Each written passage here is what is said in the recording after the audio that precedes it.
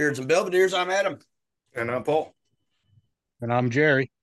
Tonight we're doing things a little differently because we have a guest that we're extremely excited about. We just want to talk to him. You would know him from Master Distiller, and then later as a regular on Moonshiners. He's making waves in Maggie Valley.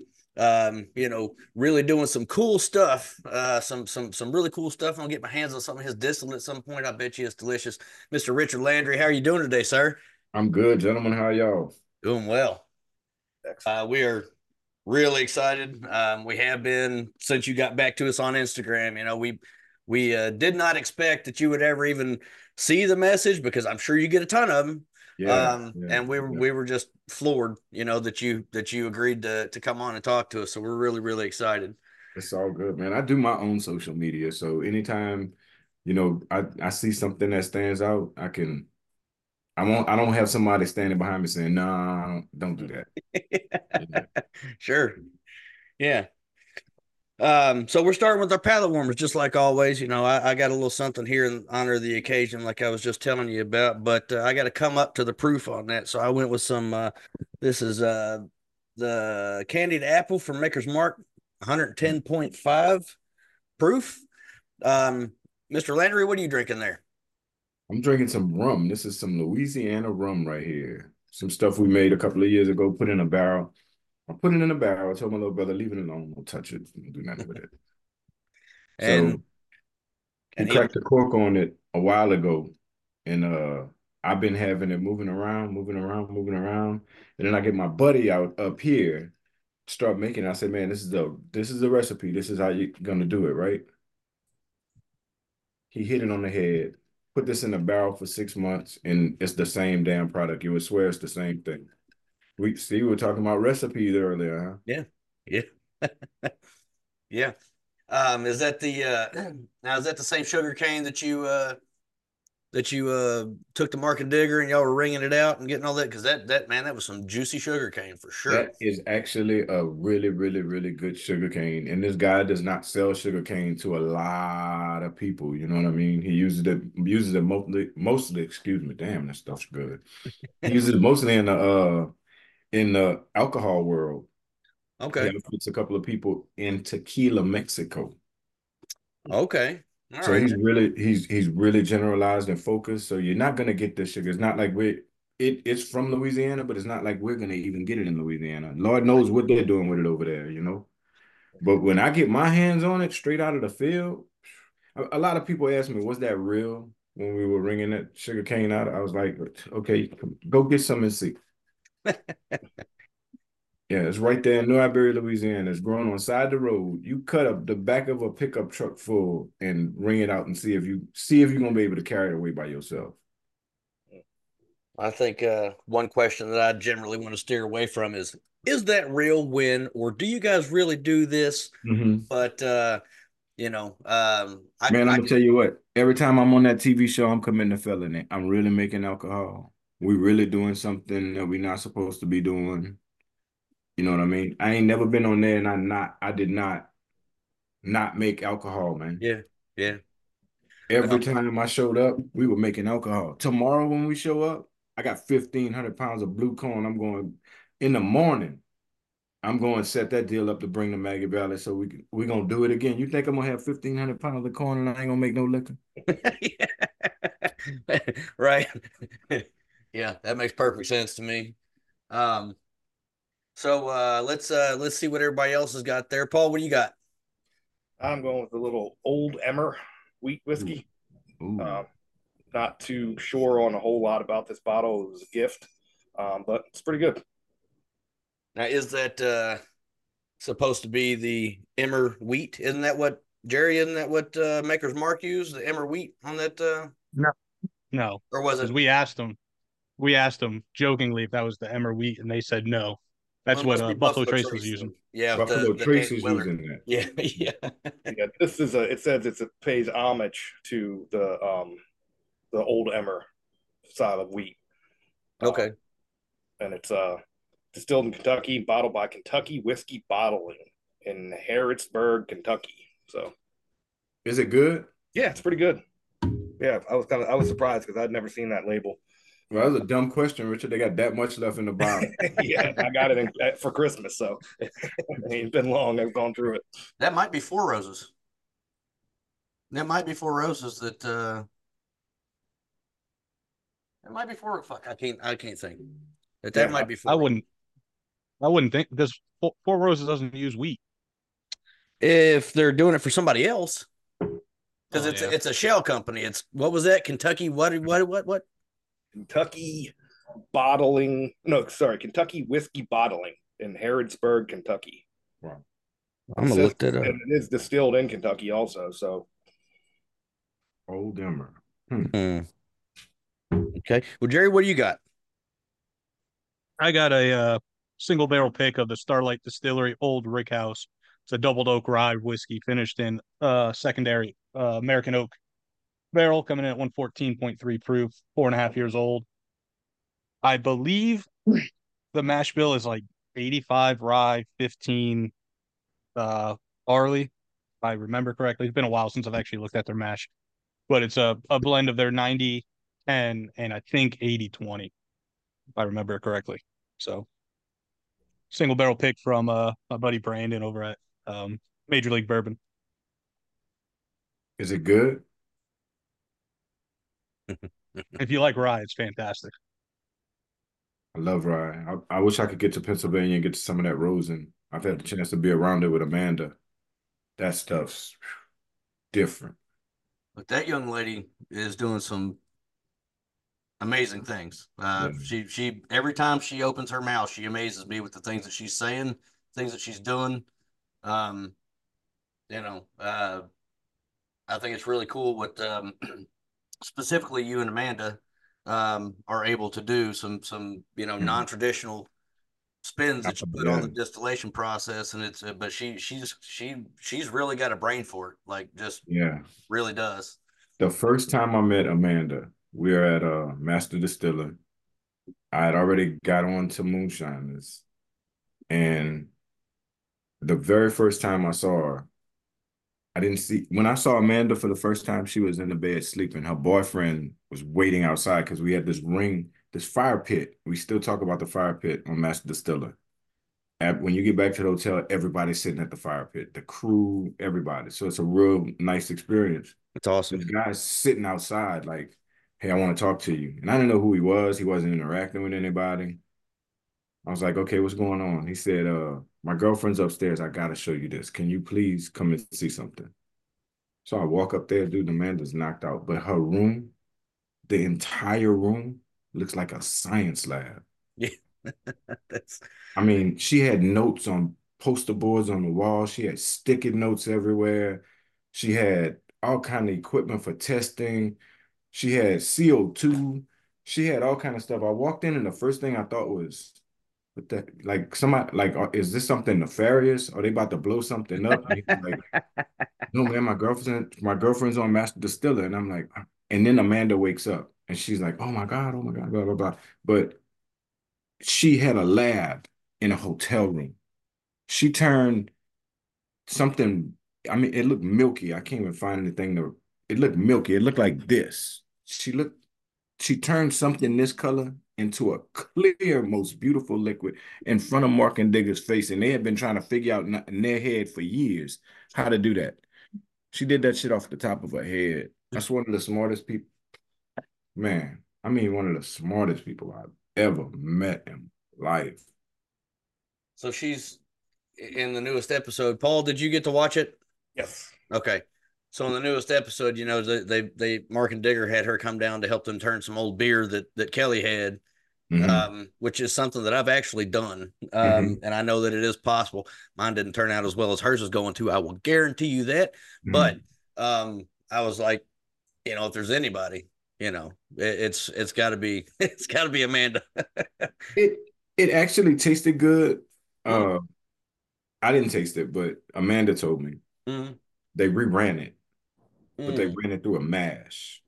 They ran a mash with it, and it worked out because you got to deal with all the pops and whatnot. That shit ain't going nowhere. Right. So they didn't really think about that, and they never cooked it. I mean, if you just heat that shit up, you're gonna take some alcohol away from it, but don't bring it to real high temperatures, you know. I think the best thing to do with beer, because I've done a lot of beer. I had a buddy that used to work for Streva Distilling in New Iberia, Louisiana. He used to be able to get us that 8 ball. Mm-hmm. It was outdated. One of the bottles had cracked in the case, all kind of stuff. They would always have bad beer. And I cooked it and I didn't realize, dummy, you're cooking all the alcohol out, trying to get to this stuff. So I started using that kind of like in a mash, you know what I mean? And mashing it again and doing it again. And man, now I can get something that replicates I don't say beer, but everything that's in it. It's like what he's drinking right now or what you're drinking right now. You got to deal with the shit that's in it. Right, for sure. So, and if you distill, you can do that, man. Look at that jar you just held up. Shit. right. So, yeah, that's I think you guys were definitely the inspiration for two of us sitting here on this call right now. And I mean, it's just fun, you know what I mean? It's just Yeah, fun. So it is. And I wish everybody, man, would really, I mean, just look at how easy it is uh to get your paperwork done. Like Tickle really did go to Congress. Tickle really did do that. Tickle's crazy as hell. Tickle really did go to talk to these people to ask them, why can't we do this at home? Why I gotta hide? And why I gotta pay taxes on the shit that it take me to make it? I pay taxes on everything, but y'all won't let me do that.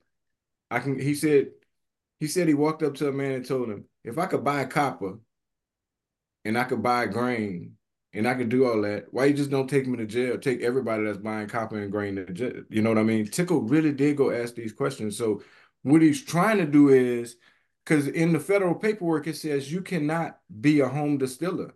mm-hmm. They tell you straight up because they know they can't control the alcohol that you make. But what if they did let us make shit at home?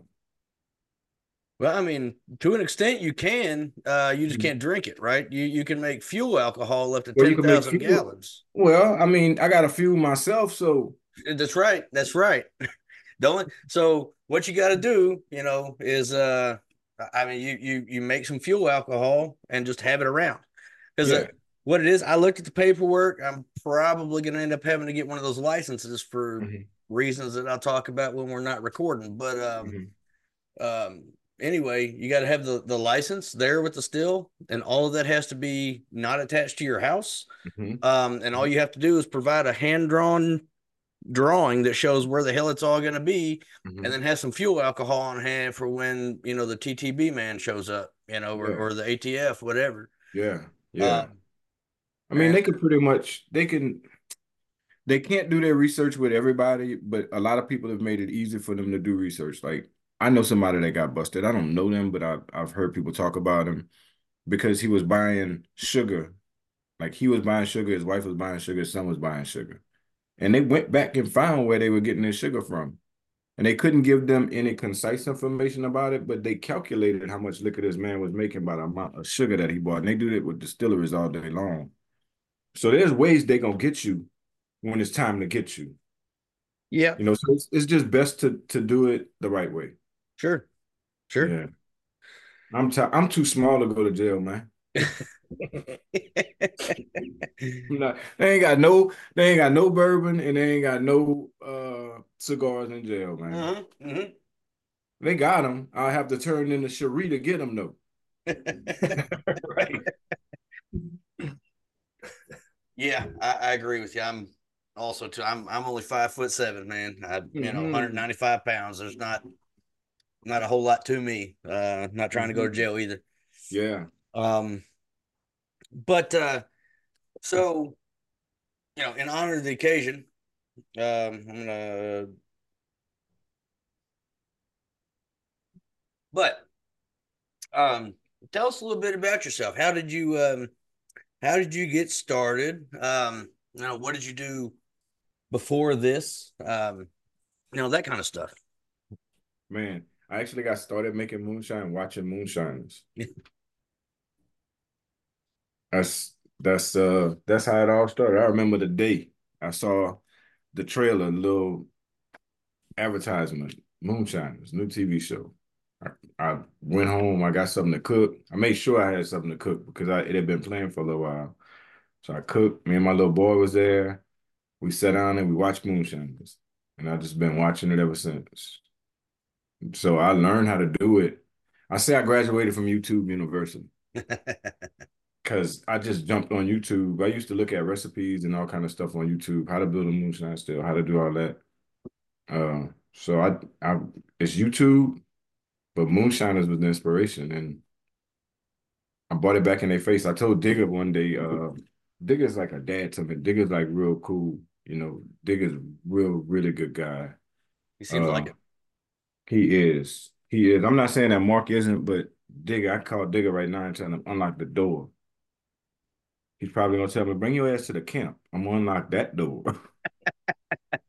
But Digger's like a really cool figure. So Digger's like the reason why I'm here. I mean, he saw something and I told him one day, I said, uh, when you drink my liquor, what do you taste? He said, my liquor. I said, because you showed me how to do this shit. So all you've given to the world, you don't realize how many people really put it in the play and really do it. You know what I mean? They don't realize, like you said, we were your inspiration. They don't realize how many people they have inspired to not stop doing it and to keep doing it. You know what I mean? And then get people started because man, I was at jobs. I was working for a concrete company. I said, I'm gonna build this moonshine still because they got a shop with every kind of tool you could think of. I got a stainless steel Murphy can and I'm trying to drill through it. I couldn't drill through that thing to save my life. I burned out so many little $30 Harbor Freight drill bits, man. Man. So these guys finally helped me to do it and they were real cool with me.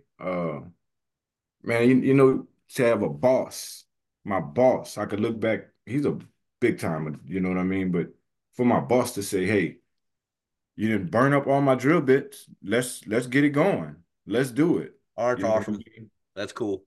They all believed in me. They were my best critics. They told me if it was good, if it was bad, because I was using other people's recipe.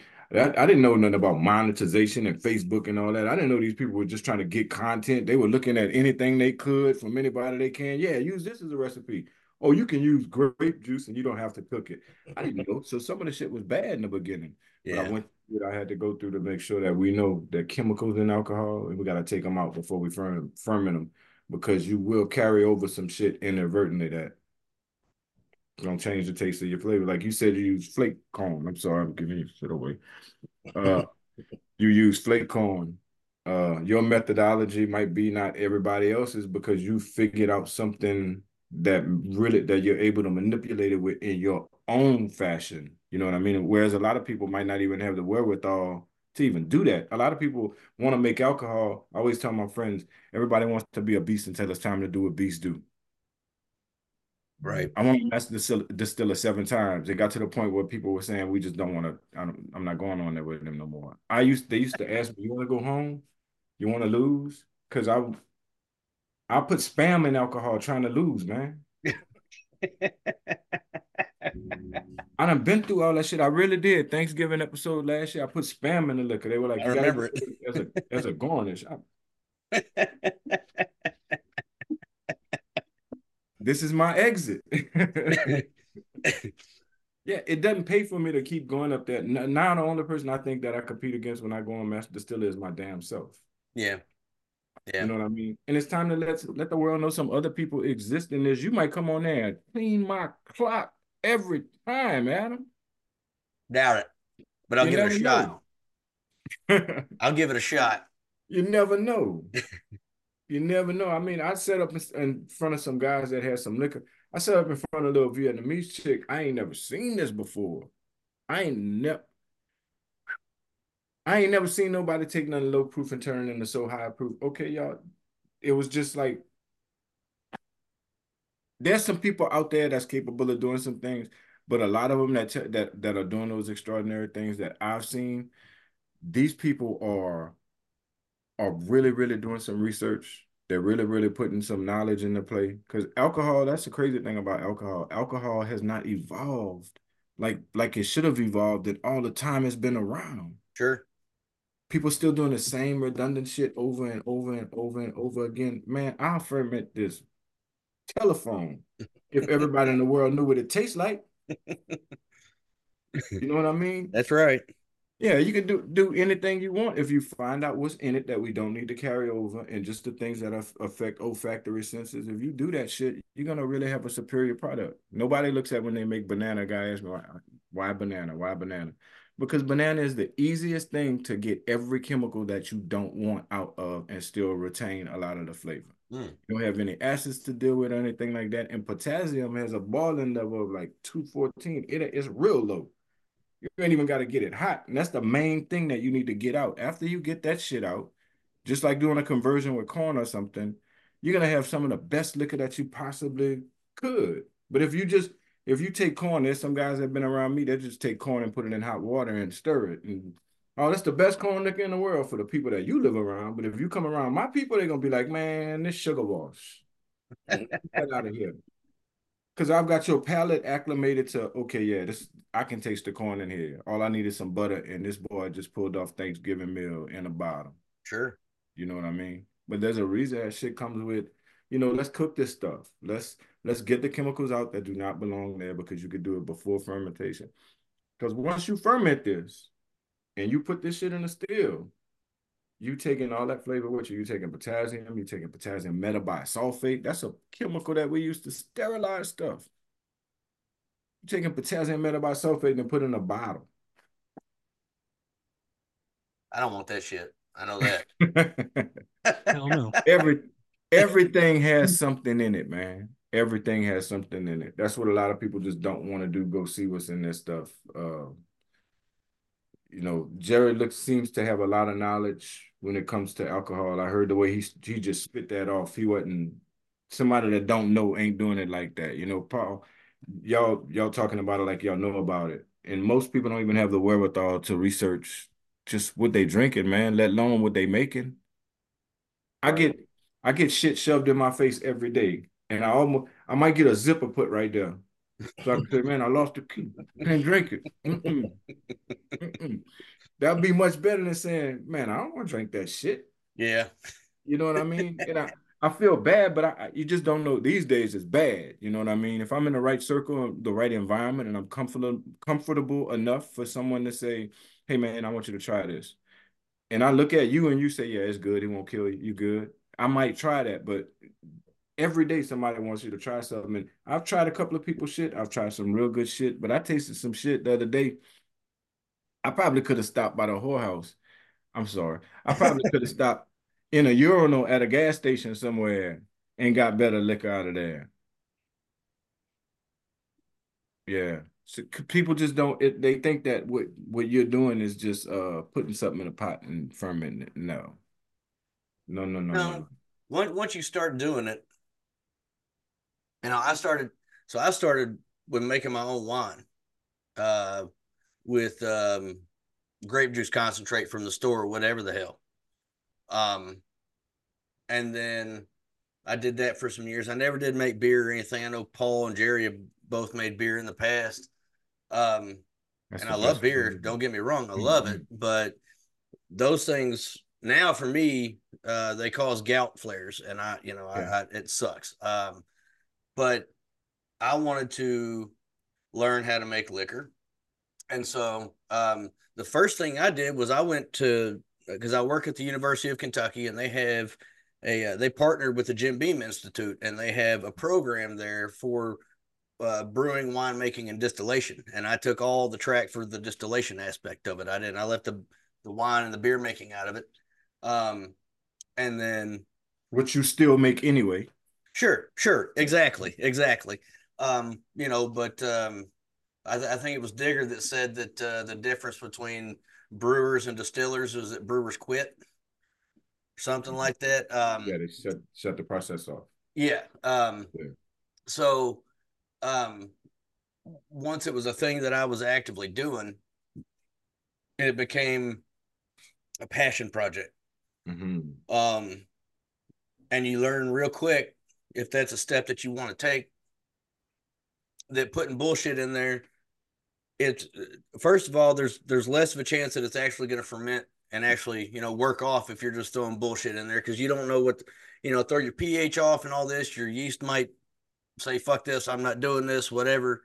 Or they might die. The yeast is the most fickle aspect of the whole situation. You got to know that what you're putting that yeast into as a living organism is actually going to be something conducive to their entire process. And if it's not, then you might as well. And if you can't master that part of it, to at least to the point where you can get it to work off, then you might as well not even continue with the situation. But it really becomes an act of love in a way, because it's something that you're babying from the beginning all the way into the finished product.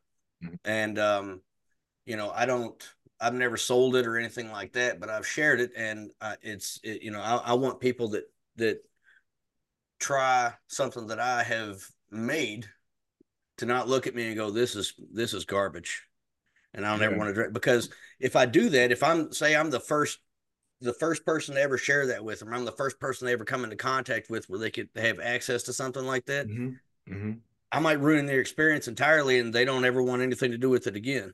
Exactly. That's why the persona, the thought about moonshine these days is, oh, that's no good. That's no good. No, that stuff ain't no good for you. Because there were so many, man, they say, I love Popcorn Sutton. I love the thought of Popcorn Sutton. I know Miss Pam. I've been to his real house. I've seen the vehicle that he committed suicide in. I've sat in a chair. I I love him. I love how bold he was. I love how he was like, man, I'm gonna make this stuff. I've heard 1,000 stories about him. I know his son. I can call his son all the time. But they said he made some of the worst liquor in the world. Digger told me that. Mark told me that. That's crazy. No, no one watching all these documentaries and everything that you could ask somebody and they'd say, oh, he was probably made the best stuff in the world. He's like an icon, a legend. That's funny to hear. Paul, if you would wait till the cameras would turn off, they'd be like, man, that shit's gonna give you diarrhea. I'm telling you, don't drink it. He was basically making a sugar wash. Like popcorn didn't really do all the conversion and all that. But you got to think of where they were running around in that time. That's Maggie Valley. He was running around in where I am right now. He was running around. That's a real small town. And it wasn't that you had to have good liquor. You just had to have a lot of it at that time. You know what I mean? And he was the person that wasn't scared to have a lot of it. And Popcorn really wasn't just making liquor. He was really feeding his family. He was really feeding other people's families also, because there were people that would come to Popcorn and say, I don't know how I'm gonna make it. And Popcorn would give them a couple of cases of alcohol to feed their family. I mean, and never ask for the money back or never take the money back, because he had so much of that stuff. So Popcorn was a really good guy, man. But I heard that Popcorn's liquor wasn't that good. I really have it through firsthand knowledge through Mark and Digger that Popcorn's liquor was not really good. A lot of people say it, like, man, Popcorn's liquor was trash. But I thank God that Popcorn was Popcorn and he did what he had to do, because boy, we wouldn't be able to do this stuff like this. They would have had a hold on it out of this world by the time that those guys came into play. And there's a ton of popcorns. I met a family in Atlanta, well, outside of Atlanta. Their grandfather was from North Carolina. He had to run to Kentucky at some point in life. And this woman told me that uh they used to get liquor from Popcorn. I verified, they used to get liquor from Popcorn. They were running from all over the place to get Popcorn's liquor. And they used to tell him, the guy that was getting it from him, like, put your foot in it and take the socks off next time or something. You got to do something right. Clean it up. But they had a network running, and this guy was a real big timer up in the Georgia area. You know what I mean? Down there. And he wasn't making no alcohol. He was just getting it from Popcorn. So Popcorn, and these people were living really good according to because the grandfather would take it back and sell it at real high prices. He would get it from Popcorn real cheap. So Popcorn was taking care of people's family that he didn't even really pay attention to. You know what I mean? He did a lot for people other than open his mouth. But thank God he opened his mouth at least. Yeah. Yeah, absolutely. Yeah, I think I mean there are the documentaries and the books and all that stuff that he did with JB, and um I'll get into my feelings on JB and Popcorn and Digger and all them here in a minute.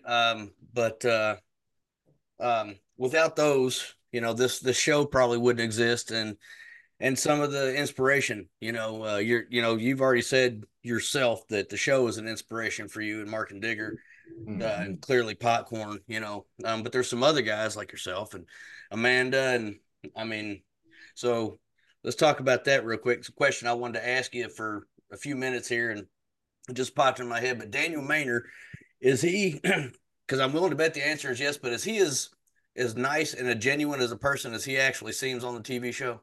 Daniel Maynard is the consummate gentleman. He seems like he is.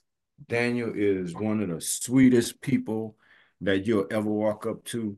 Daniel is, if you got a problem, I had a situation happen to me. I'm gonna just give you an example. A cleaning person stole my hotel, there you go. Stole my wallet in the hotel, right? And Really? Damn. yes, yes, yes. Didn't come back to work the next day, so they knew something was wrong.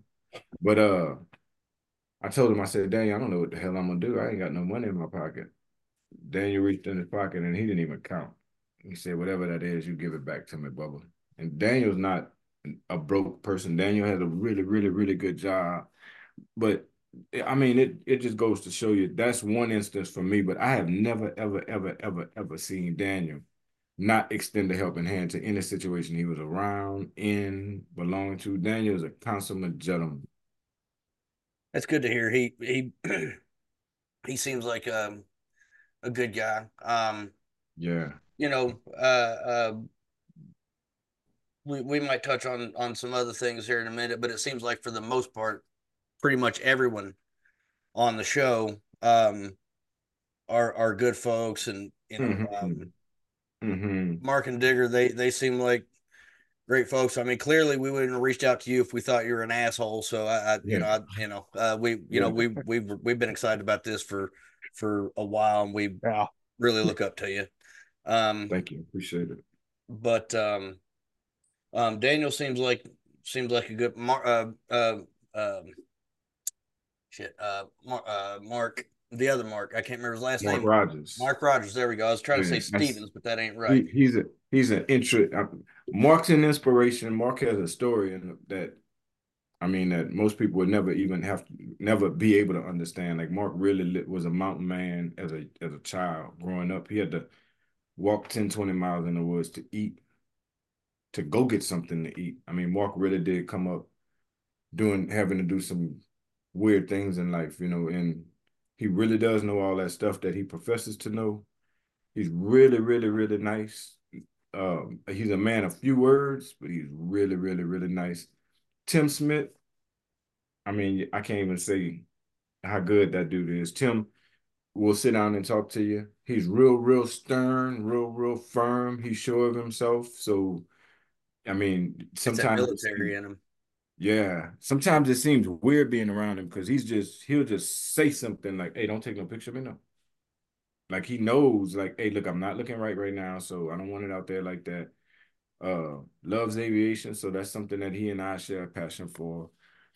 Uh, his wife also, I mean, all of them have significant others. That's just it's awesome to be around. I grew up not even thinking that life would ever bring me in this direction, but to be around the people that I admired so much long time ago and be able to know I can deal with them, Tickle and Miss Tickle. I mean, that's the funniest shit you ever want to see. You want to laugh for about 3 years after you walk away from a couple, just hang around Tickle and Miss Tickle because she's gonna put him straight, and Tickle's like a mare trying to or a stud trying to get to a mare in a barn or something. He's gonna kick walls and he's gonna do what he want to do. And it just take the right owner to bang on the wall and say, "Hey," and that horse will shut down for a little while. Well, she keeps Tickle in check. So well, it's all of them. I cannot say one person. Josh, man, Josh is you look at Josh and you think he's just a rebel and a wild heart.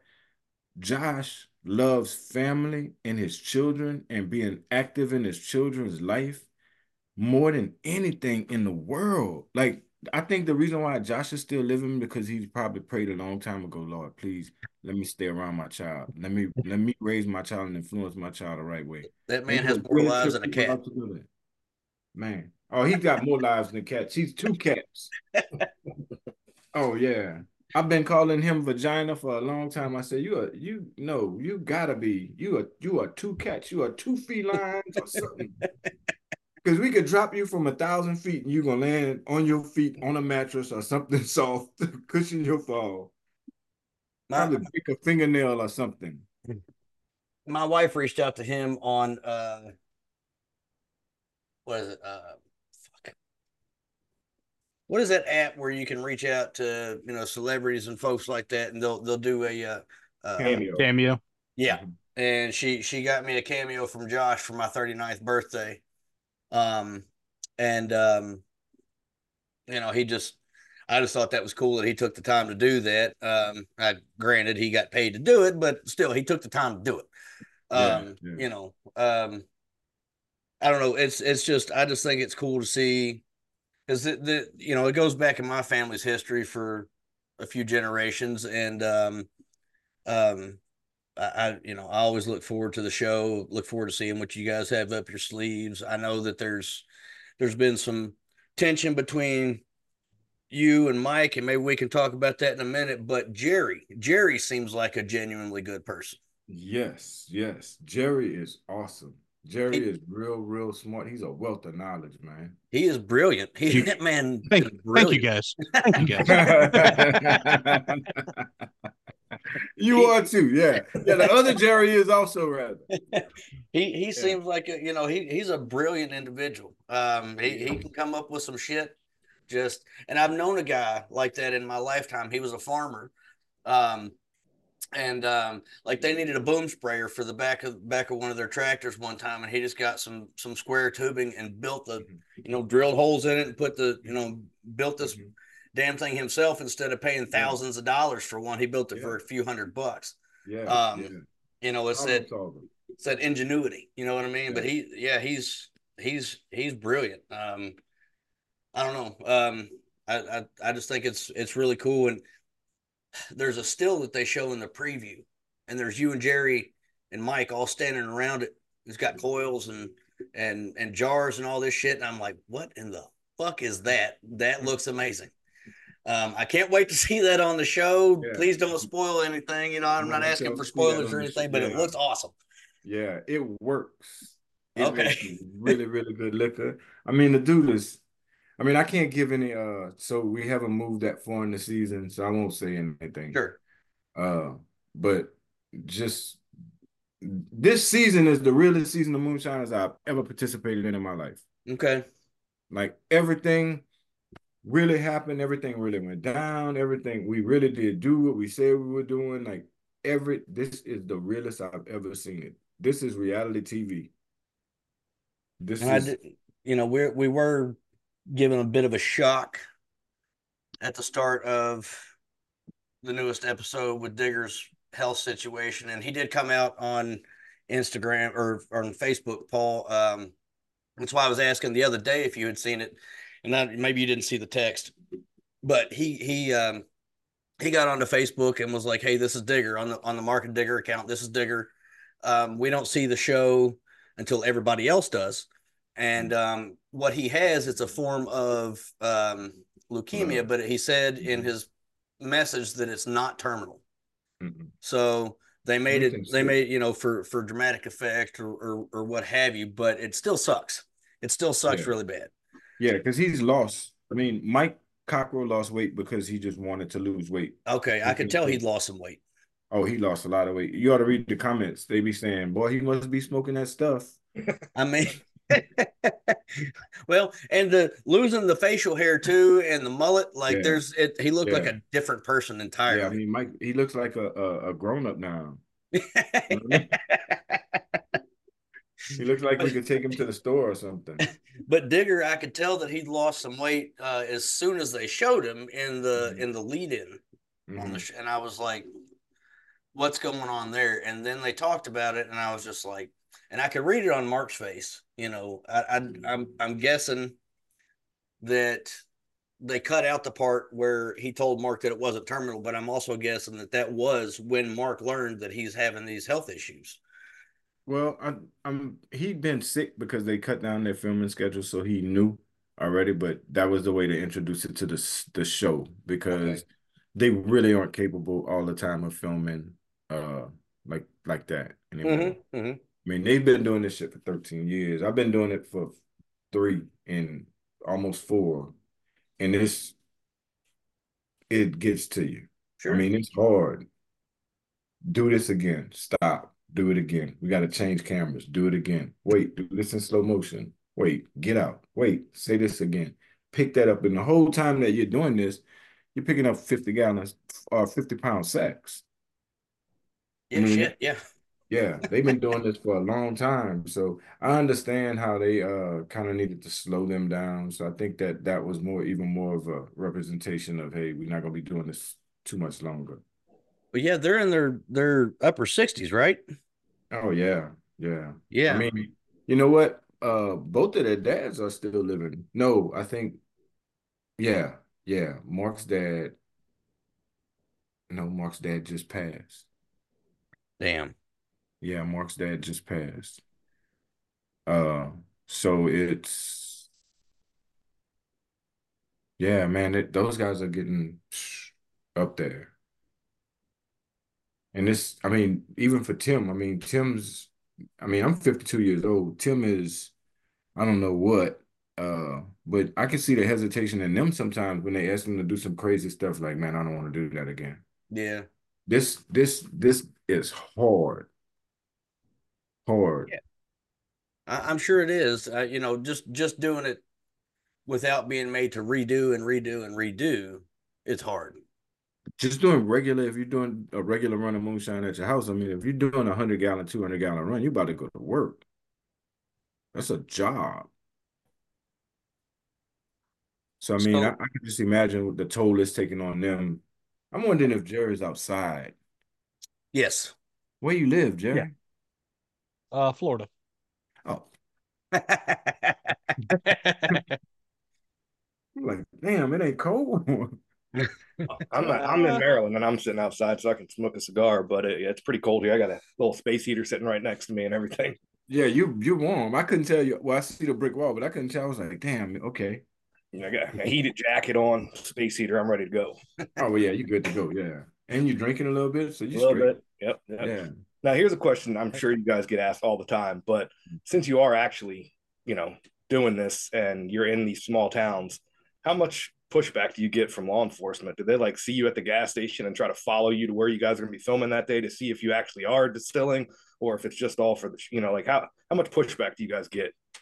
I think like Maggie Valley where I am, if I was in New Iberia, Louisiana, where I come from, police see me and they don't really say nothing.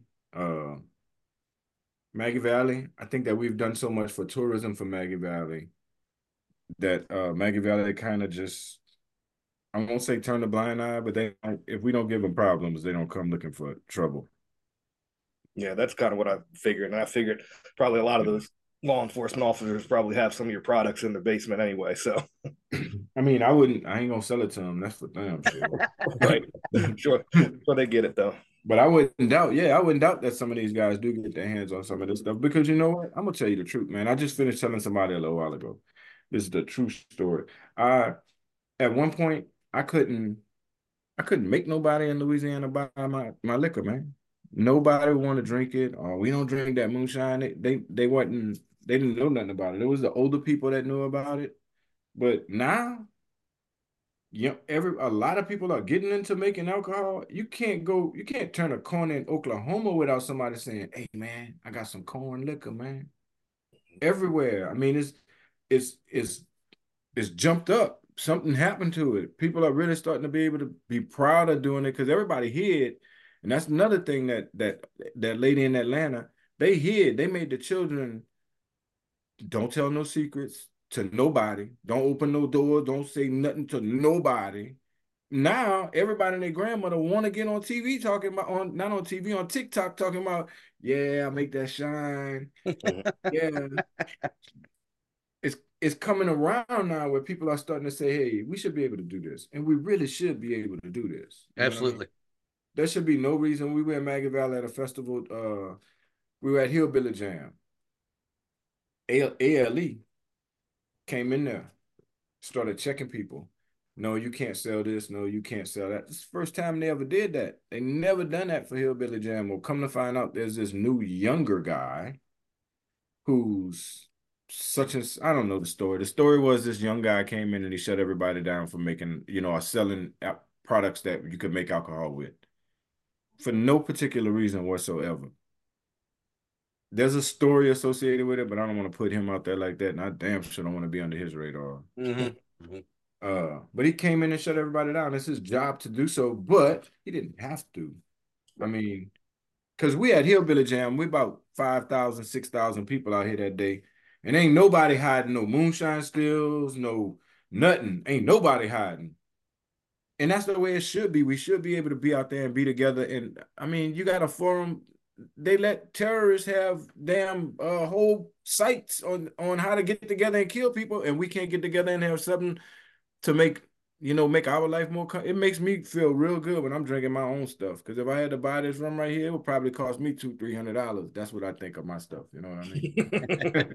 Yeah, and I think the show has helped bring some exposure and some light and dispel some myths and things about because a lot of people, if it's not a part of their culture, a lot of people's preconceived misconception is that this stuff hurt you. Why don't you just going to make you go blind? Buy from the store? You're not going to get anything good out of the woods and that kind of thing. And that's just absolutely not true. I mean, I can go to the store and buy awful shit off the shelf. I mean, it's all about where you get it, what company, what person you get it from. And I think, like I said, I think the show and exposure and the social media presence from the show and things of that nature has really brought it to light. So people are seeing it in a different way if they didn't have, pre-exposure to it or cultural ties. And we're making them want to taste the liquor now.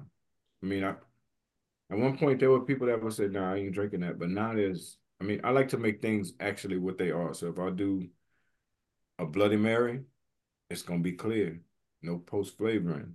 So they're opening up to stuff like that. They open up to I want to be one of the first distilleries that say, "Hey, the things that are in here are actually medicine." And we really can do that. We really can exploit beneficial qualities in anything. I can target something in blueberries and carry it over in fermentation and distillation. I can target beneficial qualities, a whole bunch of things, and put them together and say, hey, this is basically a vitamin. The same vitamins that you take are right here in this alcohol. So the alcohol that you're drinking, if you're going to drink something that's good for you. Because the alcohol that we make is comprised of components that are propagable to life. I mean, that's something that you've been since you first showed up on the Moonshiner show. You and Craig out in the woods, that's something that you were talking. I just in preparation for the new season, I went back and watched every episode from beginning all the way until the end of last season. And I remember you talking about that the first time that you show up in the show was, medicinal qualities and things of that nature. And that's before you did the clear Bloody Mary and before you did the absinthe and all that stuff. That was one of the first, and I agree with you. And put a little finer point on it for anybody that's listening. For instance, if you get a quality moonshine, you're gonna get it's a milder drunk in a way. If you do get a buzz, it's not the same buzz that you get off of the store-bought shit, and you're going to feel better in the morning. And that's because there is a legal allowable amount of methanol that is in those bottles. And if you get it from somebody that knows what they're doing, there's not a drop of methanol to be had in the whole damn jar, and you're going to feel better. That's and people are shocked by that when I tell them that. Because they're like, oh, there's methanol in this? Yeah, there's a legal allowable amount. And that's the problem. Yeah. The government, they want their money, and they don't care about the quality and how much poison's in that bullshit. And don't get me wrong. I mean, clearly I love bourbon.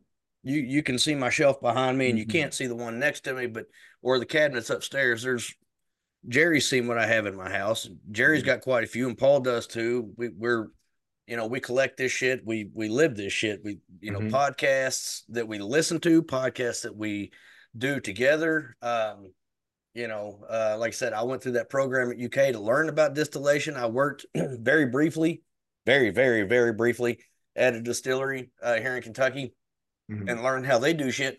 And I can tell just from the way that the whole process goes, where are you making your cuts? You're not fucking making cuts. It's No. just all going on down the line All into this, a bottle. yeah. Yeah, So I we're mean, running all that. yeah, they do, but that's the thing when somebody has even if you're doing 200-300 gallons at a time, Mm-hmm. you're still making your cuts out Oh there in the yeah. woods. You're still tossing off all that Oh bullshit yeah. that Oh yeah. nobody wants, and then you're stopping it before it gets into the tails when the alcohol's too low and it starts to taste like crap, Mm-hmm. and it's all oily. And I Mm-hmm. mean, that's the thing is a lot of people don't realize that. So with the medicinal qualities, and then just the aspect of being able to drink it without feeling like complete shit the next day, Yeah. moonshine's really the way to go, Yeah. honestly. I pride myself on people telling me, man, I never wake up with a hangover when I drink your liquor. I love Exactly. I love that. I've had different reactions to different liquors. I've had a woman call me and ask me about some liquor her husband had been asking me for like 2 months. I said, dude, it's so hard to make that stuff. You're just gonna have to wait. They kept asking me for it. They kept asking me for it. And finally, my phone rings one day. This guy's wife said, when are you gonna make some more of that? I said, who's this? Oh, this is Kel's wife. I was like, oh, okay, I'm sorry, blah, blah, blah. I said, he's been bothering me about that. She said, look, I'm gonna just tell you the truth. That's liquid Viagra. It's like he's Superman when he drinks it. Can you please make some more of that? Now you're gonna have them both beating your door down for that shit. Exactly, exactly. But that's the things that we can do in moonshine production, in alcohol. We can put enough love into it. Like I like cooking. I love to cook. I call myself a little mini chef. There's things that you're not gonna serve anybody no raw food unless I go to a sushi restaurant. That's just Right. not you. How you gonna serve somebody some raw food in your drink? I mean, you are basically you didn't cook nothing down. You didn't take nothing out. I'm cooking everything. We're doing it the same way. We're taking the number one thing that we got to realize is we should be like doctors. Our number one tenet should be to do no harm because the simple thought that this is something good is harmful right there. So if we're gonna do it, if we're gonna give somebody something to alter their mind, we give people shit that alters their mind state, man. If we're gonna do that, why not make sure that it's the best possible thing that you can give to somebody? Take out the things that you don't need. Let's leave the things that you really need. Let's add some things to it that are really good for you. I met a guy, Mr. Mister, over there in San Francisco. Mr. Mister said he makes a really good tequila. He's been doing it for years, but he never made tequila without putting some good stuff in his mash. Not to Blueberries, cut you off, but echinacea, Mr. He was on Master Distiller, wasn't he? the one with the fire. Yeah. Correct me if I'm wrong. Was he dressed like a pimp a little bit? Yeah, yeah, that's him. You got it. Yeah, that's Mister. But Mister, he always talks about that. Like, hey, you want to always put something good into it. And that was just one of the first people that I've met that always said, what you put in, you come out with, but amplified. Mm-hmm. We've run that Mungly AT. I won national awards with Mungly AT. It's crazy how and the same thing that it does when we boil it and make a tea with it happens when that's the stuff that this woman is asking me for. It happens when you drink this alcohol. So we take it for common colds and whatnot in Louisiana. And that's how it's got the Mungly AT name. We make a little hot toddy with it. Well, you drink that much and you're gonna have a good night and you're going to work tomorrow. I mean, that's yeah. If there's two things that I've seen you make on the show, that I want to get my hands on is that Bananas Foster's and that Munglier tea. And I know you put that jar up on Instagram the other day. You found a jar and you're like, That "This is was the the last jar last. I got." That was the last one in the world. That was the last one. And but I hadn't made any because it's so intensive. I mean, it's labor intensive, dude. You gotta make a run, let the nuts soak in it, then run that shit again with the bananas. So you're running like twice for that. sure, And when I tell these guys around my hometown, hey man, this jar costs you $50, they don't want to hear that.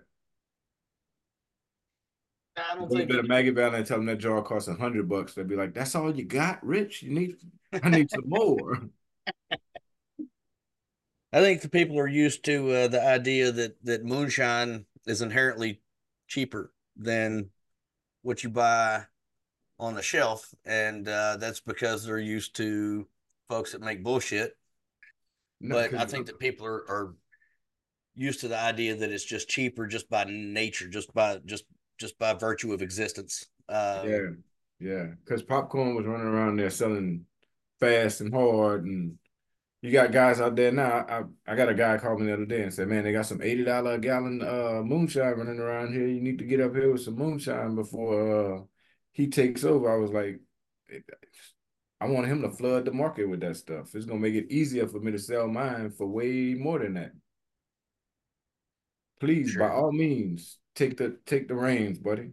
Matter of fact, I'm gonna slow down and just let it happen. So sometimes you get that, and then you got people that won't even try to talk about price or anything like that. People that won't go to an ABC store that are gonna walk up to you and tell you, "Hey, this is what I want. Oh, that's how much it costs. You can have it." You know what I mean? So I look for that type of person. You know what I mean? Somebody that already knows what they want to drink. Somebody that like both of y'all got gifts right now. Y'all sitting down there drinking Paul and Jerry. If somebody hadn't given them that, what was the chances they would have went and bought it? Right. Maybe not Jerry, but Jerry, because I think that was a targeted bottle there. But what's the chances? I mean, what's gonna make you want to go in there? How you gonna find the right one if you just go in the ABC store and try to eeny, meeny, miny, mo? Okay. But when you buying moonshine, you know this dude's doing this. You know it's just what you were saying. And that's the reason why so many people are they're sticking to what they know, and that's it. But those newcomers that just want to try, those looky-loos, I call them, nah. I got a Amazon truck or something outside the house, and I can hear beep, beep, beep. You know when they put the back up, Yep. put it in reverse. That's what they hear when they come to me with that stuff. Beep, beep. I'm getting out of here, man. I ain't got time to convince you. You want me to convince you that I make a better product than you can buy in the store? That's what you asking me to do? No, man. I'm about to go. Right. I understand your position on that, but at the same time, for instance, Paul's favorite brand is Jim Beam. You're trying to compete with Jim Beam. These cats been in the game for a couple hundred years. I mean, everybody knows Jim Beam, just like they know Jack Daniels.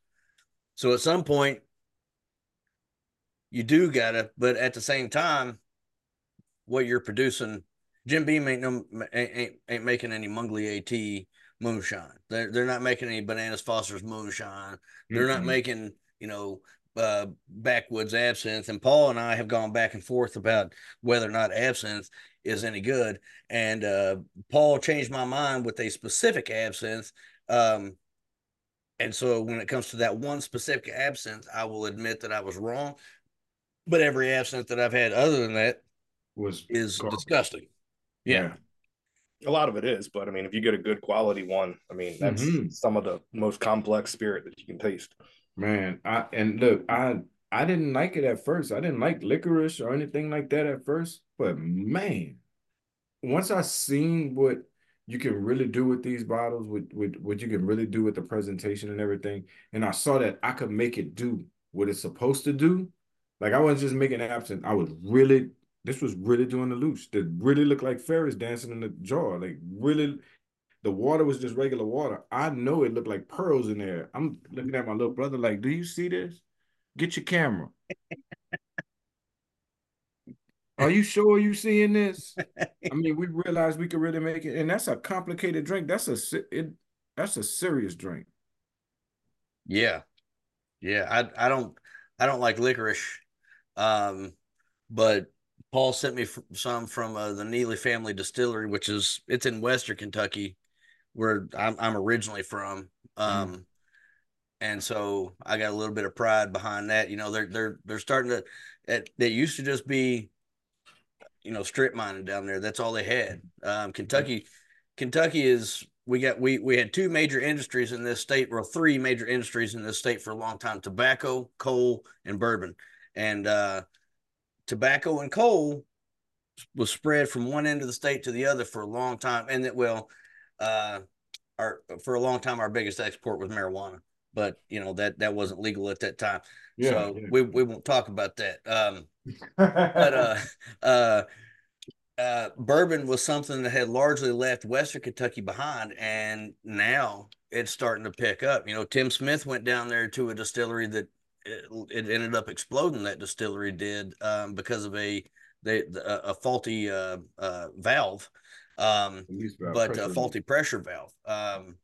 And he it they have Casey Jones down there. They got the Neely. They got Green River, which are putting out some fantastic bourbons. Just some really good stuff that we're all pretty big fans of. But the Neely that he sent me, that absinthe, I was like, wow, this is really, like, it's not like just chewing on a piece of black licorice, which was something that I really appreciated, because I don't like black licorice. And it was really complex. It was a serious drink, like you just said. Absolutely. Yeah. Um, yeah. Just And trying I would like to to get my hands on some of yours as well, because it like, I saw it, and I did see the little dancing fairies at the bottom of the glass and whatever. It looked really good. I was really impressed with what you were able to come out with out of the woods. I got like 60 gallons in a barrel right now. Wow. Like 50 gallons in a barrel right now. Now it's 60 gallons because I got a little 10-gallon tester that I was teaser that I started with, and I started seeing the how much it was improving in that little small barrel. So I said, come on, we're gonna make a 50-gallon run of this. Almost broke me to make that 50-gallon run because those herbs ain't cheap at all. So So we what ran I'm that through the hearing, proper system and came up with an even better product. Where the star anise and the anise seed are less prominent in it, but they're still there. And we added some kind of Louisiana, the Monglier. I added the Monglier to it, and we took lemon balm away and used rose hips instead. And my man, everybody that drinks that tell me you didn't make that, dude. You didn't make that. You didn't make that. Like that came out of a store. Somebody you bought that from somewhere. Cause I don't know. I just love it, man. At one point I couldn't stand it, but boy, if I get my hands on some of that stuff y'all got over there and what I made, that might be the only two things I really drink. Cause I could really sit down and drink one good shot of that. That stuff's 140. damn. One good shot of that, you good. Mhm. You really good. I know I could go to a bar and not drink nothing and have a real good time Yeah. after a couple of shots of that. Just What? I had a friend when I used to drive buses back in the days when Moonshiners before Moonshiners first came on, but he used to go to the nightclub. He was always a designated driver. He didn't really drink too much.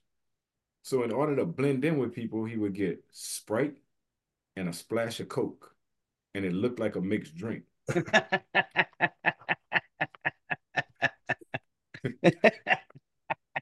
That's great. He always did that. So that's what I would do when I go to the bar. A little bit of that absinthe, and I'm good, man. And I wish a lot of people would broaden their horizons and say, hey, I'm gonna try that. Because, dude, it'll really do you good. If it's good, oh my God. What a What good I'm subject. what I'm hearing between your success in Maggie Valley and Hillbilly Jam is that Jerry's gonna need to fly up here and meet me, I'm gonna have to pick him up at the airport, and then Paul's gonna have to drive down from Maryland, and we're all gonna have to converge and just drive around Maggie Valley and see if we can't luck into something that you've had your hands on. Man. Um, Or you can send me address and I'll send it to you. okay. I wasn't gonna go that far and ask for that, but yes, sir, absolutely. Yeah, I'll Uh, send it to you, man. but yeah, so um, a question I wanted to ask. I know that we had this discussion about a month ago that Craig's very private, and we wish him well in his recovery. But and I do want to steer away from what happened or how it happened or anything like that. But how did Craig get involved with this? With I mean, did you just ask him and he's like, okay, cool, let's go Yeah, I do it. needed help. I needed help because Moonshiners told me they were coming after I won on Master Distiller. Digger pretty much asked me after I won if I would want to do something like that. So he talked to my boss now. And it was a little while, but he called me and said, "Hey, we want you to do an episode. We want to see if you can fit into the situation." So I needed help. I just called Craig like, "Hey, my son was too young at the time, and my son he had been the one around me all the time when I was making alcohol. But at this point, I was going through a divorce and living back at home in New Iberia and needed some help. And Craig just came in with me, kind of giving me a hand. But now, I mean, he'll be telling me stuff like, "Hey, no, that's not right. I found a better way." Which I love because that means he's working. That means he's researching. You know what I Right, mean? right. You know, he just using just stuff I'm not gonna do because I don't do. He's found the reason why it's easier for him to do with the same results because it's all about recipe as far as we're concerned, you know. Unless we're making a recipe. It'll be the only time you see me saying, "Yeah, let me throw that in there. Let me throw that in there." But I see that he's tedious and methodical now, trying to get his legs really in the game by himself without being under me. And Craig had a devastating accident. Craig fell off of a you ever seen those little scooters, those little one wheel unicycles where you stand and the wheel Oh is in yeah. the middle of you? Yes, Well, sir. Craig fell off of one of those things doing 38 miles an hour, hit the concrete. Uh, And the only thing that stopped him was his face. God damn. I mean, he broke every bone in his face. Literally, his face was flat when they got into the hospital. Yeah. So he's got a long way to go. He won't be able to do the show this season. Y'all won't see him on the show this season. They might get him in at the end just to let everybody know that he's doing okay. But he is really private. Like he's reclusive. He has a huge house by himself, and that's all he wants to do, make alcohol now. So he's on the computer all day long, and he's making alcohol all day long. And he's like you, he won't sell nothing to nobody, but he'll give it to any policeman, any state trooper, any National Guardsman, any fireman, anybody in a uniform. He'll give it to him. He told, I said, "Man, you're not scared to give these police liquor?" He's like, "Man, they don't make that much money. Trust me, they need it more than they need to make a case on it." Yeah, I mean, that's one thing that so like I'll tell you a quick story. I made some peach brandy and I was going to see a buddy of mine. I hadn't seen him in years. Really good friend of mine. And I'm at his house in Louisville. This motherfucker. I still give him shit about this because come the fuck on. But anyway, I'm sitting there talking to my wife, and there's this couple sitting off to the left of my wife there, and my buddy's standing right there talking to them, and all I can hear, what clues me in is I hear him say my name. He goes, "No, Adam made it." So I look over, and I was like, "What's that?" And this woman goes, "Adam, are you a distiller by trade?" No, it's just a hobby. It's just something that I like to do. She said, "Well, what do you do?" I said, "I work, for UK. I do IT at UK." I said, "What do you do?" She said, "I'm a special agent with the FBI." My heart fell out of my chest.